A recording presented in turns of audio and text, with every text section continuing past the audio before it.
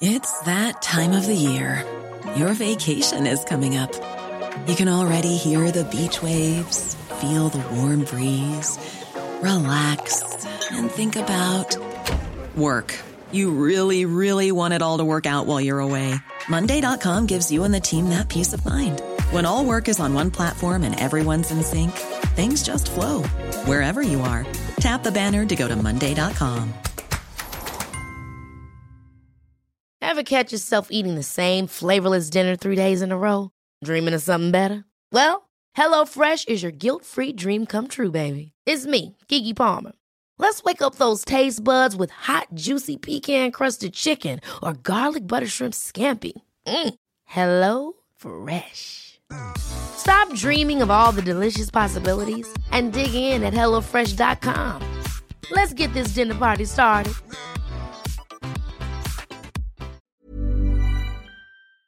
We observe today not a victory of party, but a celebration of freedom. Across the UK, online and on DAB, the Independent Republic of Mike Graham on Talk Radio. The Human Zoo, where they don't hide away the sick animals. Dangerous mid-morning debate with the great dictator. The Independent Republic of Mike Graham. Stand to attention when I'm talking to you! On Talk Radio. Dismiss!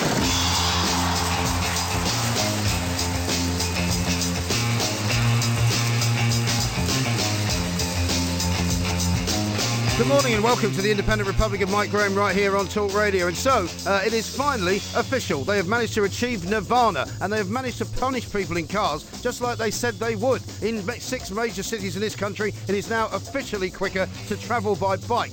Far quicker than it is to travel by car, by van or any other form of transport. In London, in Edinburgh, in Bristol, in Liverpool, in Manchester and in Sheffield, you will not be able to drive above 10 miles per hour through most of the streets in those particular cities. And in many other cities, you're only going to be going about 1 or 2 miles per hour faster, and you won't be able to overtake them either, of course. It has been a plan which has been 20 years in the making. People like Sadiq Khan, the Mayor of London, people who are the green campaigners, people who hate cars, people who want bikes to be the chosen method of transport for every single man, woman and child in the country, have finally won. It's all over, folks. It is all over. You might as well raise the white flag and give up. Surely, though, this is going to be bad for the economy. It's going to be bad for business, and it is going to be bad for the future of this country, particularly as we're about to leave the European Union. What we don't need are gridlock cities. We don't need to become Sao Paulo, where it takes 5 hours to get across town. We don't want to become some kind of third world country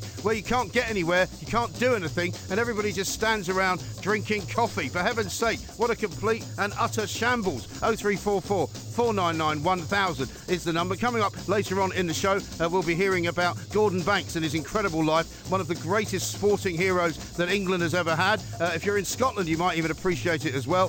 He was, of course, the World Cup goalkeeper for England in 1966 and in 1970. An incredible figure, never a bad word said about him, and quite a sporting icon as well. Alex Dibble will join us with an appreciation. Coming up later on as well, I'll be asking why Prime Minister Theresa May is busy manoeuvring for her place in history, trying to create some kind of legacy, and also supposedly plotting to leave the party at a time when she can best stop Boris Johnson from taking it over. Well, I've got some news for you, Theresa. It is not for you to decide when to leave the Tory party. It is not for you to decide what you leave behind. And it is certainly not for you to start already politicking about how you are going to be remembered. Because right now, you've got one job, and that's one job only. And that is to leave the European Union with the best deal that you can possibly get. And if you can't get one, then to leave without. 0344 499 1000. And don't forget, as much as there is an awful lot of news to discuss here today on the Independent Republic, the most important views that we want are those that you have and the ones that you want to tell us about. So we want you to call us on 0344 499 1000, text us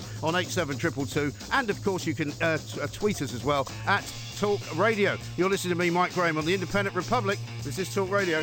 The Independent Republic of Mike Graham on Talk Radio. Now, everybody's known for a very long time that there are several campaigns on the go at any given time in this country. We have got all sorts of interest groups, special interest groups, those who will try and make sure that we no longer burn fossil fuels. We've got those who don't want us in any way to drive motor cars of any kind. We've got people who would like to force everyone onto buses, onto trains. There are people who would like to do away with taxis. There are people who want every single home and every single household in this country to be driving around on bikes like some kind of, deranged Dutch organisation. Here's the point. Britain is a necessary place for cars to be driven around in because in most of it, public transport is woeful. In most of it, you can't get a train from point A to point B. You cannot get a bus from point B to point C. So you need a car, otherwise you ain't going anywhere. And the fact now that we have been told by a recent study by an organisation called INRIX that it's now actually quicker to travel by bike in 6 of Britain's major cities, all the way from Sheffield to Liverpool to Bristol to Manchester to London to Edinburgh. To me, it's absolutely shameful. Friends of mine in Glasgow cannot wait to see the end result of what they've been doing to Sucky Hall Street, where they have basically closed up the entire street for taxis and for cars, and only bikes can now go down it. But it's taken them an age to actually get it done. Everybody who lives in London knows how ludicrous it is to try and get around the city in any form of transportation on 4 wheels, whether it be a bus, whether it be a car, whether it be a taxi. It's an absolute nightmare. Gridlock all over the place. And we're going to talk now to Steve Dobson, the director of INRIX, which is the traffic management company, because their study has proven to me that the crusade to get everybody out of their cars and onto bikes has now been won, and it's been won by the Bike Brigade, it's been won by the Green Brigade, and it's been run by the people who don't understand commerce, who don't understand industry, and who do not understand business one way or another. Steve Dobson, director of INRIX, a very good morning to you.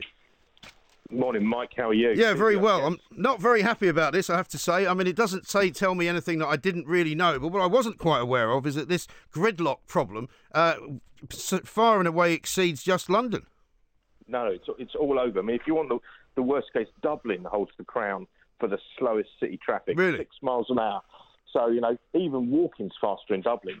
But, fundamentally, all the cities have got the same challenge, especially if you look at the historic cities in the UK.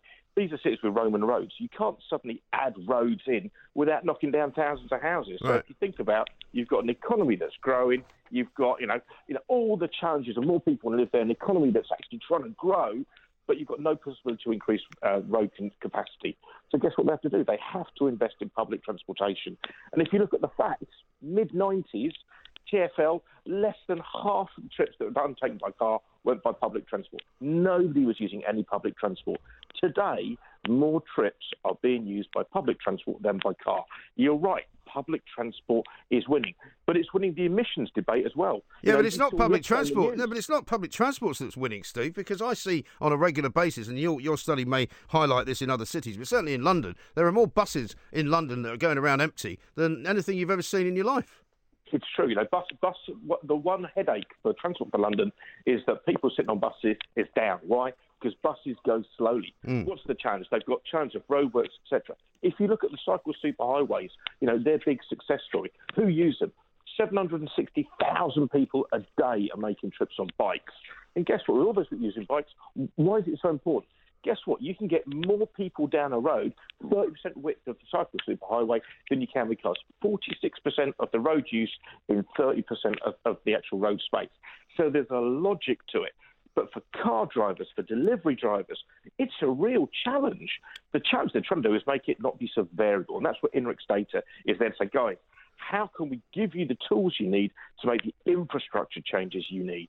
But these are not people who are motivated in any way, shape or form by speed, are they, Steve? I mean, these are people who are motivated by ideology, because it's all very well to say you can get across town much easier on a bike. Not everybody has a bike. Not everybody can ride a bike for one reason or another. Some people have to have a van because they need to deliver things. Some people have to have a car because they carry things around in it for their work. Some people have to have public transportation on a bus because they may be too elderly to ride a bike. There's a lot of other people here not being catered for, and many of them are very, very important to the economy.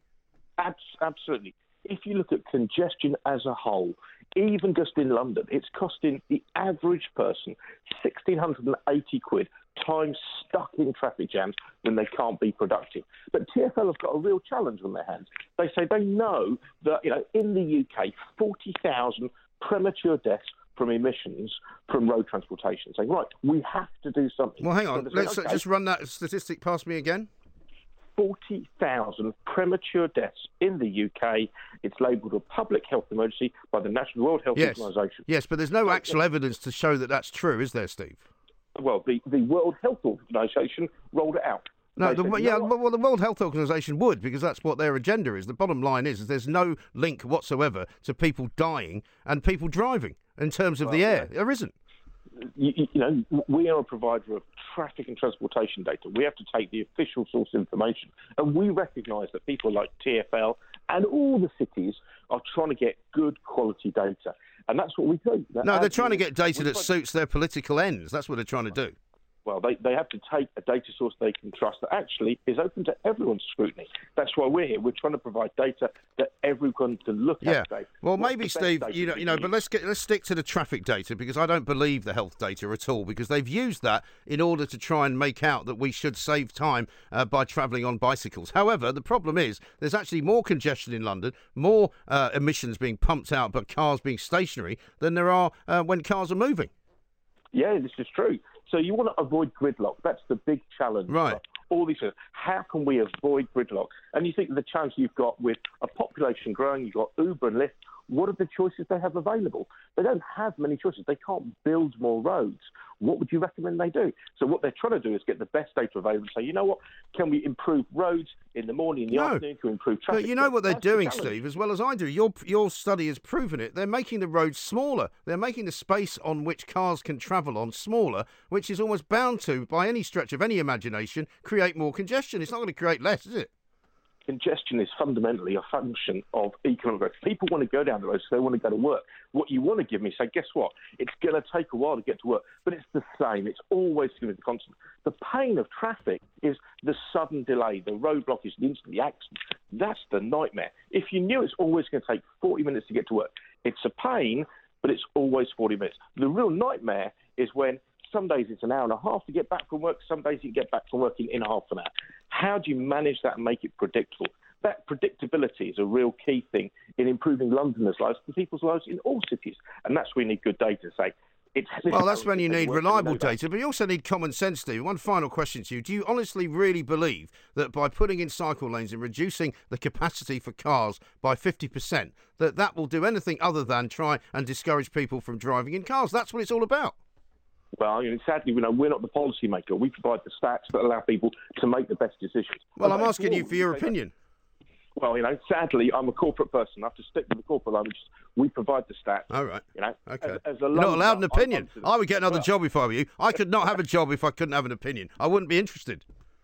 Well, that's a great policy to have, and we're keen to support that with you. But okay. Fundamentally, we say we give you the information, allow you to make the best decisions, and run a great talk radio show. So thank you very much. Thank you very much indeed. Steve Dobson, director of INRIX, who have done this incredible study in which it has shown that you will be quicker driving around on a bike, right, in London, in Edinburgh, in Bristol, in Liverpool, in Manchester, and in Sheffield, because you would actually get there quicker than if you're in a car. This is a conspiracy, people. I'm not a conspiracy theorist, because this is one that's actually going on. They want you out of your car. They need you out of your car. They do not want to see you in your car at any point. And if you can be taxed out of it, if you can be convinced to get out of it, they don't care how they get you out of it. They just want to get you out of it. This is an absolute scandal. This is Talk Radio. Dangerous mid-morning debate with the great dictator. The Independent Republic of Mike Graham on Talk Radio.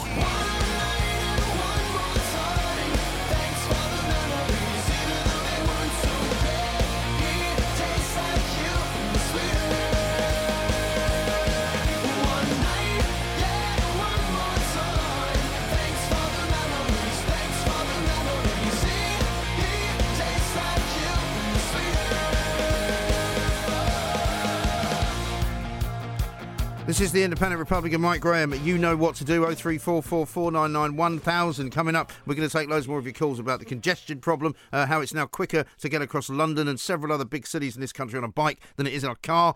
We've been talking about Theresa May as well. Right now, though, we're going to talk to a man who knows probably more about goalkeeping than any man alive. David Seaman, former England goalkeeper, very, very safe pair of hands on the death, of course, of Gordon Banks, which we learned about just a few hours ago. David, very good morning to you. Thanks for joining us.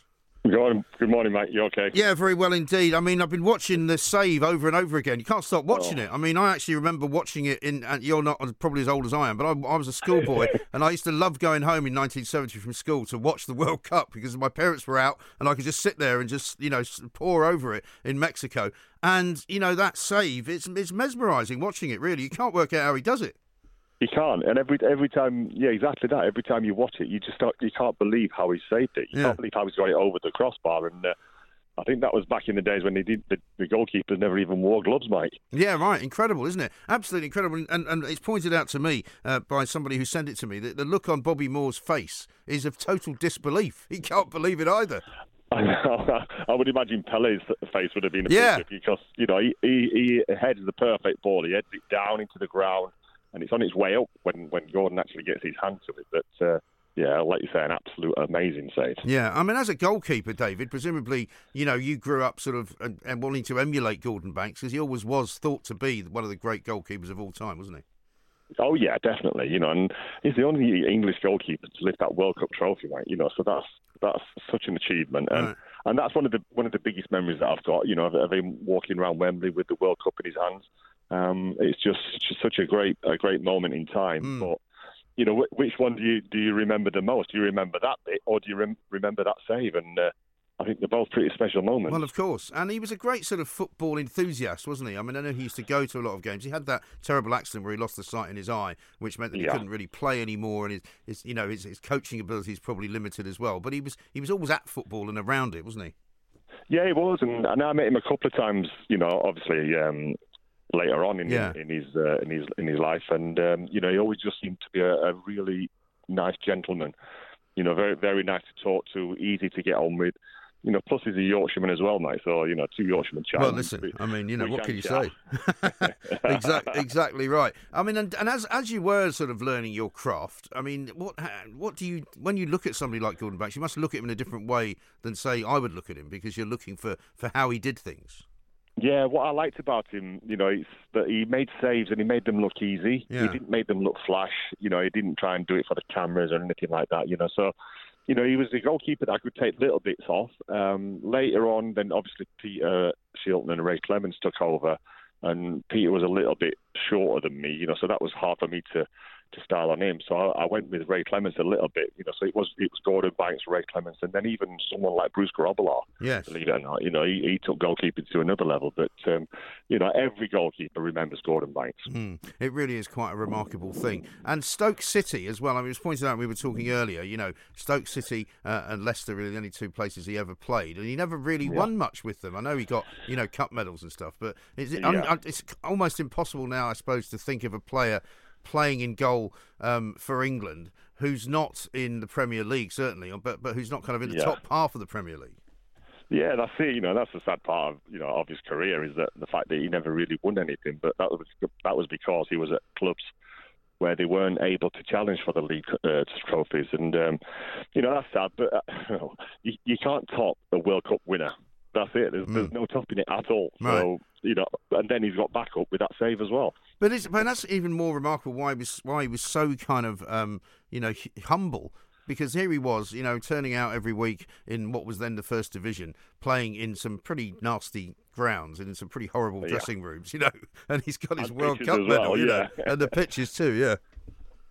Yeah, and that's all credit to him, and like you said, that was back in the days when they didn't wear gloves. They just used to spit on their hands and get on with it. I even remember Bob Wilson doing that, and then him and I think it was Peter Bonetti, they brought out these like cotton gloves. Yeah. Like really thin green cotton gloves, and they really helped, and they were like the first stages of goalkeepers wearing gloves. Sure, because you wore those giant gloves, didn't you? That's what you're famous for, those big giant gloves that nobody could get past. I know, as big as possible, mate. Absolutely right. Yeah, but with Gordon, that just shows you how how even better that save was. That he actually made it with. I'm sure it was with bare hands. Yes.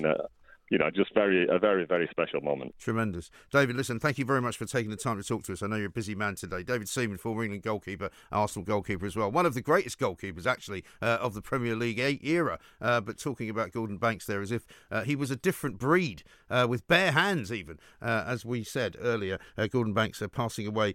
We heard the news a little bit earlier this morning. We'll take your calls on that coming up as well. 0344 499 1000. Right now, though, I want to take you over to Oliver Harvey. Oliver Harvey's chief feature writer for The Sun. And The Sun this morning, I don't care what anybody says, right? If you are in any way a boy interested in cars or a girl interested in cars, they have done something that we've always wanted to do. They've basically stolen cars for a story. It's brilliant. Oliver, a very good morning to you. Welcome. Hi, Mike. How are you? I'm very well indeed. I'm very jealous that I no longer work in newspapers because this is the kind of job I would have loved to be a part of, nicking cars like something out of Gone in 60 Seconds. It's amazing. No, it was really good fun, actually. Yeah, just as I said, go out and get some cars. Yeah. And remarkably easy, it turns out. Very easy indeed. Very worrying if you own a car that's keyless. That is, to get into a car with a fob, so you don't need to put your key into the door or indeed to start it. Right. We use this thing called a relay attack device, which criminals are using. Right. And you open the car with that. Your keys can be in your front room. Yeah. Your car on the drive. And someone can point one of these devices at the keys and get into your car and drive off with it. I mean, it makes you wonder why this is not happening. I mean, we do see stories about it, but why it's not happening sort of all the time, every single moment of the day, because 6 seconds to get into a Ford Focus, 10 seconds in a Skoda, 11 seconds into a Jaguar F-Pace, 16 seconds into a Range Rover. I mean, it's incredible. I mean, the only good news, I suppose, is that it's quite an expensive piece of kit to buy, isn't it? It is expensive, yes. It costs between $10,000 to $25,000. Right. We got ours. We sourced it ethically for a security company, but and we didn't say how crooks get them, because we didn't want to aid them in any way. But yeah, these things are pretty easy to get hold of, unfortunately. And do you get the sense that these cars are being nicked to order and then sold abroad or taken abroad very quickly, or do they get taken somewhere and resprayed and have a fake license plate put on? Well, experts tell us that it's not some sort of local hoodlums. It's organised, serious organised crime that's doing this. Right. And sometimes they're shipped out abroad, or they, as you say, they're given a new identity, these cars, or they just strip them completely for parts. Right. And so you just completely break them down. Right. I mean, recently we were doing a story here, I think, out of one of the newspapers about how catalytic converters were very much the thing, and people were just stealing them off the underside of cars like BMWs, and other people were stealing steering wheels, because quite often one way to protect your own car from being nicked was to put one of those old crook locks on it, right?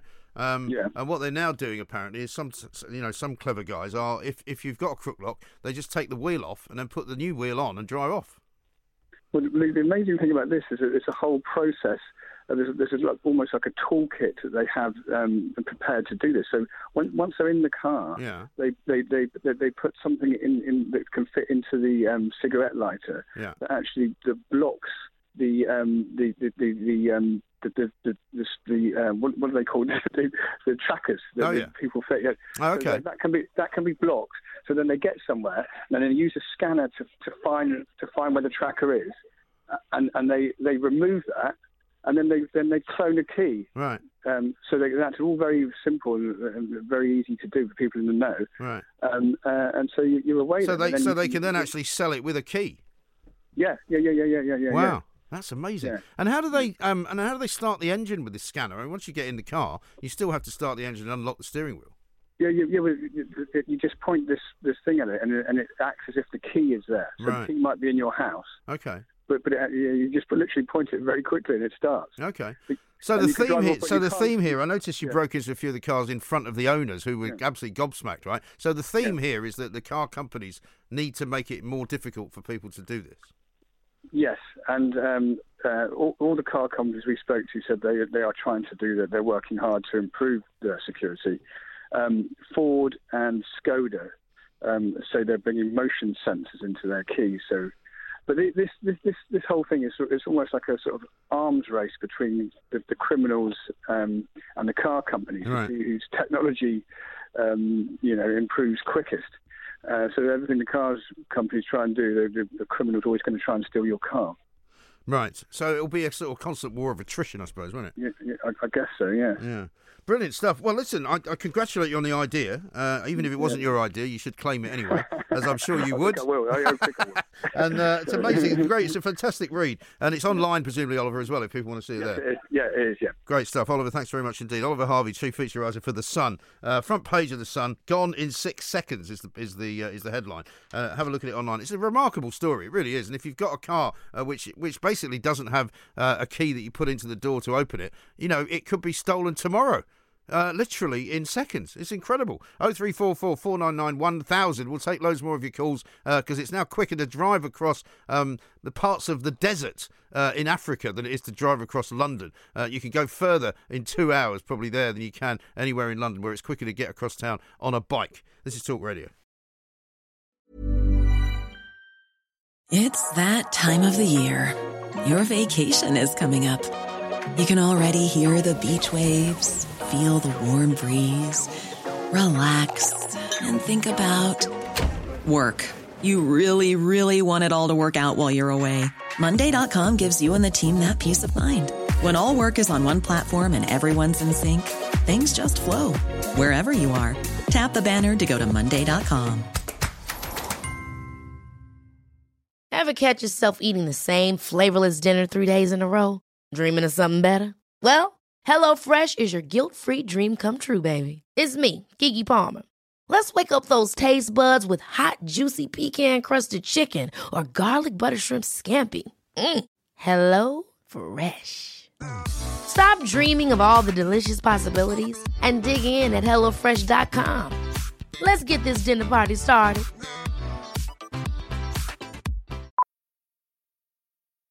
Millions of people have lost weight with personalized plans from Noom. Like Evan, who can't stand salads and still lost 50 pounds. Salads generally for most people are the easy button, right?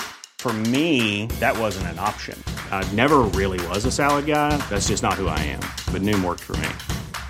Get your personalized plan today at Noom.com. Real Noom user compensated to provide their story. In 4 weeks, the typical Noom user can expect to lose 1 to 2 pounds per week. Individual results may vary. The Independent Republic of Mike Graham on Talk Radio. We are the voice of the people here at Talk Radio. It's the only radio station that talks common sense, and it's the only radio station that tells you how it is. There's no spin. We don't twist it. We tell you exactly what the news is and why it's important. Let's go to Harry, first of all, who's in Portsmouth. Hello, Harry. Oh, yeah, hello, Mike. They showed some, they often show pictures on the TV showing the hot spots where the pollution is. Yes. Well, often you can, if you know a particular town, you can see these fuzzy pollution spots, and you can locate yourself from your experience exactly where these spots are. All right. There's a couple in Portsmouth, and they announced it yesterday or the day before. There's one at the bottom of the motorway and one about half a mile away. And, of course, what it is, it's the actual, the traffic lights they've put in, all the rearrangements they've done. And you know what? Because they've got such poor pollution, they'll be able to claim for some extra buses, these low-pollution buses. Are these like the hydrogen buses they've got now? Yeah, I don't know what it is. A hybrid. It was just I just caught it on the TV at the weekend.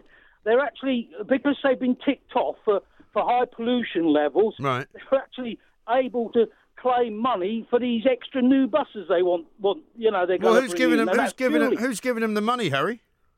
Well, it'll be a central government thing, isn't it? Like London, if we dole out the money for low pollution, and yet these two hot spots they've mentioned, Alfred Road and Mile End, the Alfred Road one is definitely where they put traffic lights in when there used to be a roundabout, and it's where the buses turn off, and they're the only vehicles, delivery and disabled and buses, they're the only ones that shoot off down this other road. All right. So they're part of it. Yeah, well, I mean, what's the traffic like in Portsmouth itself? Whenever I've been in Portsmouth, if you come off the main sort of, I don't know, is it the M27? You come down that road past the big sale, and then you get in. As you get into Portsmouth, there's always a massive traffic jam there.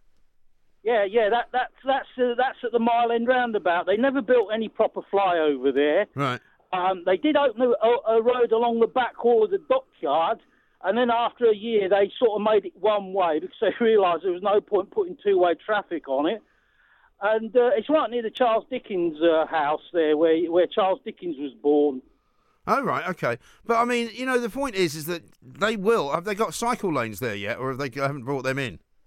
Yeah, the big bugbear is bus lanes, actually. They put in some bus lanes on one of the old traditional main roads about 10 years ago. You know, the wide ones that are already wide enough to handle the traffic? Yes. They put a bus lane in there. Oh, good. And then you can't park anywhere along there. And I've noticed they built some lay-bys. You know, there's so much room there. They built some lay-bys. And I noticed a couple of years ago, because the bus lane's right next to these parked cars, the bus drivers actually drive for about a quarter of a mile along one particular stretch, half in and half out the bus lane, because if anybody opens a car door, they'll get it knocked off by the bus. So the bus drivers know it's best to drive half in and half out the bus lane. It's hard to believe, really, that we've somehow allowed all this to happen, Harry. My worry is that this is all our fault. You know, we've been beaten by these people who have determinedly replanned our cities and our towns to make it almost impossible to drive around. Yeah, I noticed it back in the mid-'80s. You know, you say the bikes are faster, that's because they don't stop at the red light. Well, that's true too. I gave up riding a push bike, sort of rough, you know, no particular reason, but I thought, well, I won't have to stop at all these extra pelicans and traffic lights they're starting to put in. Right. Because if you actually stop at them, remember, the bike is no quicker than the car because you're legally obeying the traffic signal. Well, except that, they're ignoring the signals. Yeah, except that when the car stops at a red light, and then when the red light goes green, quite often they're not going anywhere anyway. And in London, there's an awful lot of traffic lights where basically no more than 2 or 3 cars go through, and it goes red again. Yeah, and the worst thing was, you know, the part-time traffic lights they brought in on the roundabouts 20, 25 years ago? Yeah. They started off on these motorways. I'm on a train at the moment. They started... because they were busy at peak times, they put peak hour traffic lights in. Right. But then by the year 2000, they all became 24 hours. So in any time of day or night, you're stuck at these red lights when there's no traffic at all on the roundabout. What about the fact that you've now been forced onto a train, Harry? You know, you've given up driving, have you? Yeah, well, perhaps that. I suppose there is a slight hint there that you know, sometimes you're better off getting the train, even though that's more expensive. Well, that's the trouble, isn't it? Listen, Harry, thank you very much for talking to us. Harry there in Portsmouth, frustrated at what they're doing down there, not so much with the bike lanes, with the bus lanes. Well, the trouble is, the entire towns and cities of this country, all of them, are run by maniacs who don't want you in a car. Let's talk to Neil, who's in Macclesfield. Hi, Neil. Hi, Mike. You all right? Yeah, very well. Well, I'm getting a bit wound up about this, to be honest. Well, I'm pleased that you've mentioned this because it's been something that I've been conscious of for years. I do a lot of travelling around, and one thing I do notice is that on these ridiculous smart motorways, and whoever thought that up is a complete idiot, but basically you go into a smart motorway and there's a particular stretch on the M6 from about Stoke up to Wigan where it is a 50 mile an hour average speed check. Right? So what happens then is that you get 3 lines of traffic, 3 lanes of traffic, all travelling at 48 miles an hour with about 10 metres of space between each car. Right. Because people are just driving on their auto cruise controls. Right. And they're not really engaged with the actual traffic. No, so they're not paying attention either. Well, they're not. And, you know, you can see that people are not really engaged in the same way that they would be if they were allowed to drive at 70 miles an hour. Yeah. But because they sit there at 48 miles an hour with their auto cruise, they think they're safe, so they're not aware of the stopping distance between you and the car in front. Right. And you've got all 3 lanes all behaving in exactly the same manner. And it just is not safe. That's so, like, you know what, I first discovered that kind of driving in America, you know, because they've got these incredibly long distances that people travel, not just to work, but to go on holiday. And everybody is in the same, is in a lane doing the same speed. None of them there's no overtaking lane as such. And you feel as if you're almost in a school of fish. And everybody's and people, if they come up against a car that's going a bit slower, they don't want to switch off the cruise control. So they go right up to them before they have to do it, you know? And it's very, very difficult. If you want to change lane and you want to get out to one of the exits, it's very, very hard to do it because there isn't really the space anymore between the traffic, and the traffic isn't flowing like it used to flow when we used to be able to drive at 70 miles an hour. I mean, if people keep talking to me about, oh, yeah, this is how the Dutch do it and stuff like that. But if you go to Germany, you can drive on their Autobahn as fast as you want. Sure. Yeah, I mean, a mate of mine was in France once, right? And I remember meeting him for, we almost sort of met up at a friend's house somewhere down in the middle of Poitiers or somewhere like that. And he said he was coming down this French motorway, right, doing 90, and he had to move over, and he was overtaken by a guy towing a boat. Well, you know, I mean, that's the péage, isn't it? And I think they have a totally different, they build good cars in Germany, and we're all driving them around Manchester at 20 miles an hour maximum speed limit. Yes. And, they can stop on a sixpence. They've got all kinds of sensors on them now, and yet we've got these green morons out there telling us all that we should be driving slower. I mean, how much more slow can we drive? I know. And also the idea that these people have got that everyone should get out of their car and onto a bike. Well, you can't, as we've illustrated from people who have been tweeting me today, antiques dealers can't take a table with them on a bike or on a train. Guys that are surveyors have equipment they need to bring with them. People have to deliver stuff to people who want to shop online. They're not realistic at all. No, they're not thinking it through. I mean, they keep citing, the Dutch model and stuff, but what they don't tell you is that in Holland it's flat. Yeah. So it's perfect for cycling. There is a lot of people cycling in Holland because it's flat. It's also much more spread out. It's much more spread out. You can't. Most of our cities are built very, very long time ago, and you can't suddenly just segment the road up into bus lanes, bike lanes, and then if you've got a car, see how you get on. No, I mean, the only thing you can conclude is that we're just being governed by complete morons. Well, I think we've concluded that some time ago, Neil. As if they wanted to prove it to us, they've done this. Let's talk to Tom, who's a taxi driver in London. Hi, Tom. Hi there, Mike. Yeah, good morning to you. Or good afternoon, I should say. I'm not happy about this. Well, listen, Mike, I don't know if you've seen it. We, as taxi drivers, we've been demonstrating around Tottenham Court Road and Parliament Square the last you've been getting a lot of flack for that as well, because I saw the London Bridge ones a couple of weeks ago. Why Tottenham Court Road? Well, Tottenham Court Road, we're being banned in the new in the new plans for Tottenham Court Road. It's going to be buses and cycles only. Really? So what happened? There was a consultation a year or so ago to all the businesses and local residents, and it was 61% in favour of allowing taxis on Tottenham Court Road along with the buses and cycles. Right. But Camden Council and TfL together have both decided that they're not going to allow us on there. So you've now got a mayor telling us we have to buy a £65,000 electric vehicle, but they're taking more and more roads away from us that we can't even ply our trade and work. So if you're on Tottenham Court Road and you want a taxi, what are you supposed to do?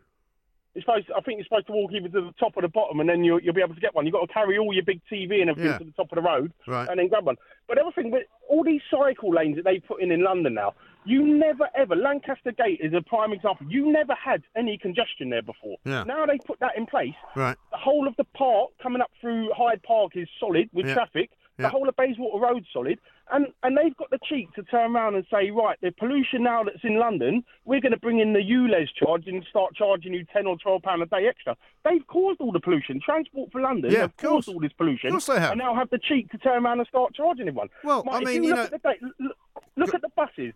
During the day, there's no one on the buses, but you've got the same number of buses trundling around all day long every hour.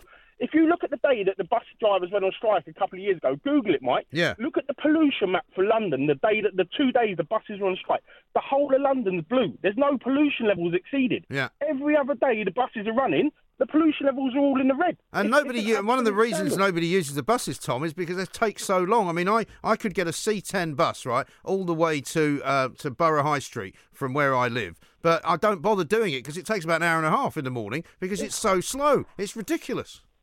All these people that are making these decisions from Camden Council, TfL, let's put a cycle lane in, it'll be brilliant. None of them even live in London. It doesn't affect them. They get the train in from wherever in their big country house, and then they don't have to deal with all the problems that they create. Yeah, no. They've also got the public purse paying for that train fare, by the way, so they don't even have to worry about how much it costs. Exactly. And that's the other problem. Expenses. I mean, also, by the way, I didn't know about this Tottenham Court Road thing. So if I'm driving in my car, right, along New Oxford Street, and I take a right up Tottenham Court Road, pretty soon I won't be able to do that. How am I supposed to get north then? Well, do you know what they're doing? They're going to make Gower Street, which is the road that runs parallel to southbound. Yeah. They're going to make that one way of traffic each way. So at the moment you've got 3 lanes coming southbound, and it's always congested. Yes. So they think by making it one way traffic each way with 1 lane, it's gonna relieve all the problems. And I bet you they got cycle lanes on it as well. Yep, definitely. It's unbelievable. That's in the plans. It's unbelievable. We've lost, Tom. It's our fault though. We've let them win. How has it happened? We are not. Well, we should be doing something against it. That's what we're trying to do. Yeah. The point we're trying to make is that that we've been told we're not part of the transport strategy now. So why are they insisting that I have to buy a £65,000 vehicle if I'm not part of the transport network, which we've always been? It's an absolute racket, mate. Racket. Tom, listen, good luck to you, and I should support you as much as I can by just getting in cabs every now and again. Tom, thanks very much indeed. But to be honest, during the day in London, I don't travel on the roads. I use the tube because it's by far and away the quickest way to get around. There is no point. I mean, I've got to get up to somewhere near Oxford Street after this show. The idea that I wouldn't go on the tube is ridiculous because I would never go on a bus because it would take me about an hour and a half. A taxi would probably take me 40 minutes. I can get there on the tube in 10.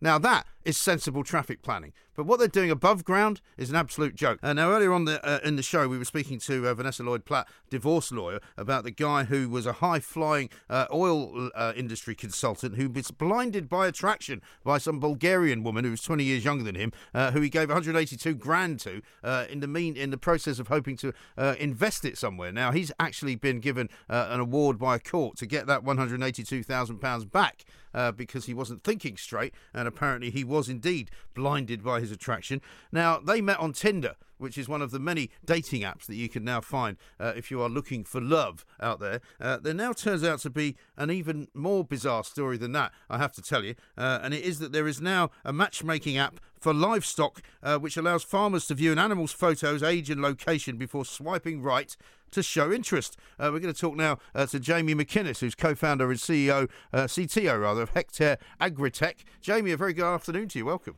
Good afternoon, how are you doing? Very well indeed. This is a great story, isn't it? I mean, I don't suppose it's that surprising that you would want to look at the goods before you purchase them, as it were, but tell us about this and how does it work? Well, that's kind of the point, really. We started Sell My Livestock, which is a platform for farmers to be able to trade animals about 4 years ago, and we've seen about 40,000 of the UK's farmers sign up to it, so that's 1 in 3. And a few of the team members have been using Tinder since we started, and we started seeing synergies between finding a date and finding breeding cattle. Right. Except it's probably more suited to cows, as there is a whole host of data available on them, and it's not just photos, so you can look at their performance records, for example. And they're not lying either, presumably. No, exactly. I was saying, I'm glad they aren't available on humans, because I don't think I'll ever have got married. But yeah, I mean, when you say there were certain synergies, I mean, like what, for example? Well, if you've got a bull that's looking for a heifer, you shouldn't just rely on photos. You should be looking at performance data. Right. So we were just thinking that farmers in the evening, because we find that farmers are busy during the day, but when they're sat on the sofa in the evening, they can get on this app and swipe left, swipe right, and have a look at the breeding stock, not just from their local region, but from all across the country, and then find the perfect match for their animals. Right. Okay. And I mean, is it something which is being sort of embraced by the livestock industry, or is it? I mean, I know that there's probably all kinds of modern technology being used now in farming that I know absolutely nothing about, but I always get the sense that it's not quite as high tech as perhaps other parts of society. I think that's a common misconception. I think farmers are embracing technology when they see a real benefit to it. I mean, this is a spin-off from Sell My Livestock, which we have 1,000 new farmers sign up every month to, so they can start trading online as opposed to the more traditional route. So They're definitely embracing it more, for sure. And what kinds of things can you find if you're looking into, say, a cow's family history? Again, I'm going to show my complete ignorance here, but I mean, what would you do, for example, if you found that the cow's family history somehow coincided with your bull's family history, and they shouldn't mate? Well, exactly. That's a key example of why you need to look into the data and the genetics. But, for example, if you're looking for dairy cows, you would look at their milking performance. If you're looking for sort of breeding females, you'd look at how easy they were to calf in history. So it's about making the national herd better as well. Oh, okay. And as far as your kind of sign up to this system is concerned, I mean, how many people are using it? Because I guess you'd prefer that for the people that you're looking at to be part of the same process, wouldn't you? Absolutely. So we literally launched Tinder, a couple of days ago, and we're already seeing thousands. I mean, it was meant to be a spin-off from our popular platform Sell My Livestock, but it's been sucked up by the media, and we've had requests from Singapore and Brazil and all sorts. So we're getting the latest stats in, but we're into the thousands downloads already. Oh, brilliant! Yeah. So I mean, does it work as far afield as you like? Does it just work within Britain, or do you import cattle as well? There is quite a bit of import currently on our system. We've got imports from Holland, Ireland for dairy cattle, but it's mainly focused on the UK at the moment. But we might have to change that remit. Yeah, well, it's fascinating that you're doing this, and I mean, how different now is the market in terms of, because we're hearing all the time. I mean, you get vegans complaining about the amount of milking that goes on. You get people telling us that we should be drinking more non-dairy milk and we should be eating non-dairy cheese. Is it affecting the business of dairy cattle as such? I don't really have the numbers on that. I don't think so. I mean, everyone's allowed to make their own choices, but we're certainly seeing the sort of better breeders, better beef breeders, better dairy farmers being rewarded with prices, and it seems to the industry seems to be going from strength to strength. Fantastic stuff. Well, Jamie, thank you very much indeed. Jamie McInnes there, co-founder and CTO of Hectare Agritech. It makes perfect sense, does it not, to use technology in order to actually, find a way through the business of, mating. Mating farmers with people in the dairy industry who want to make some money out of it as well. Across the UK, online and on DAB, the Independent Republic of Mike Graham on Talk Radio. If you enjoyed that, be sure to catch the whole show 10 to 1, Monday to Friday on Talk Radio, via DAB, online or via the Talk Radio app. If you have an opinion on the stories we cover, we'd love to hear from you. Call us 0344 499 1000 or tweet at Talk Radio during the show to have your say. The Independent Republic of Mike Graham on Talk Radio.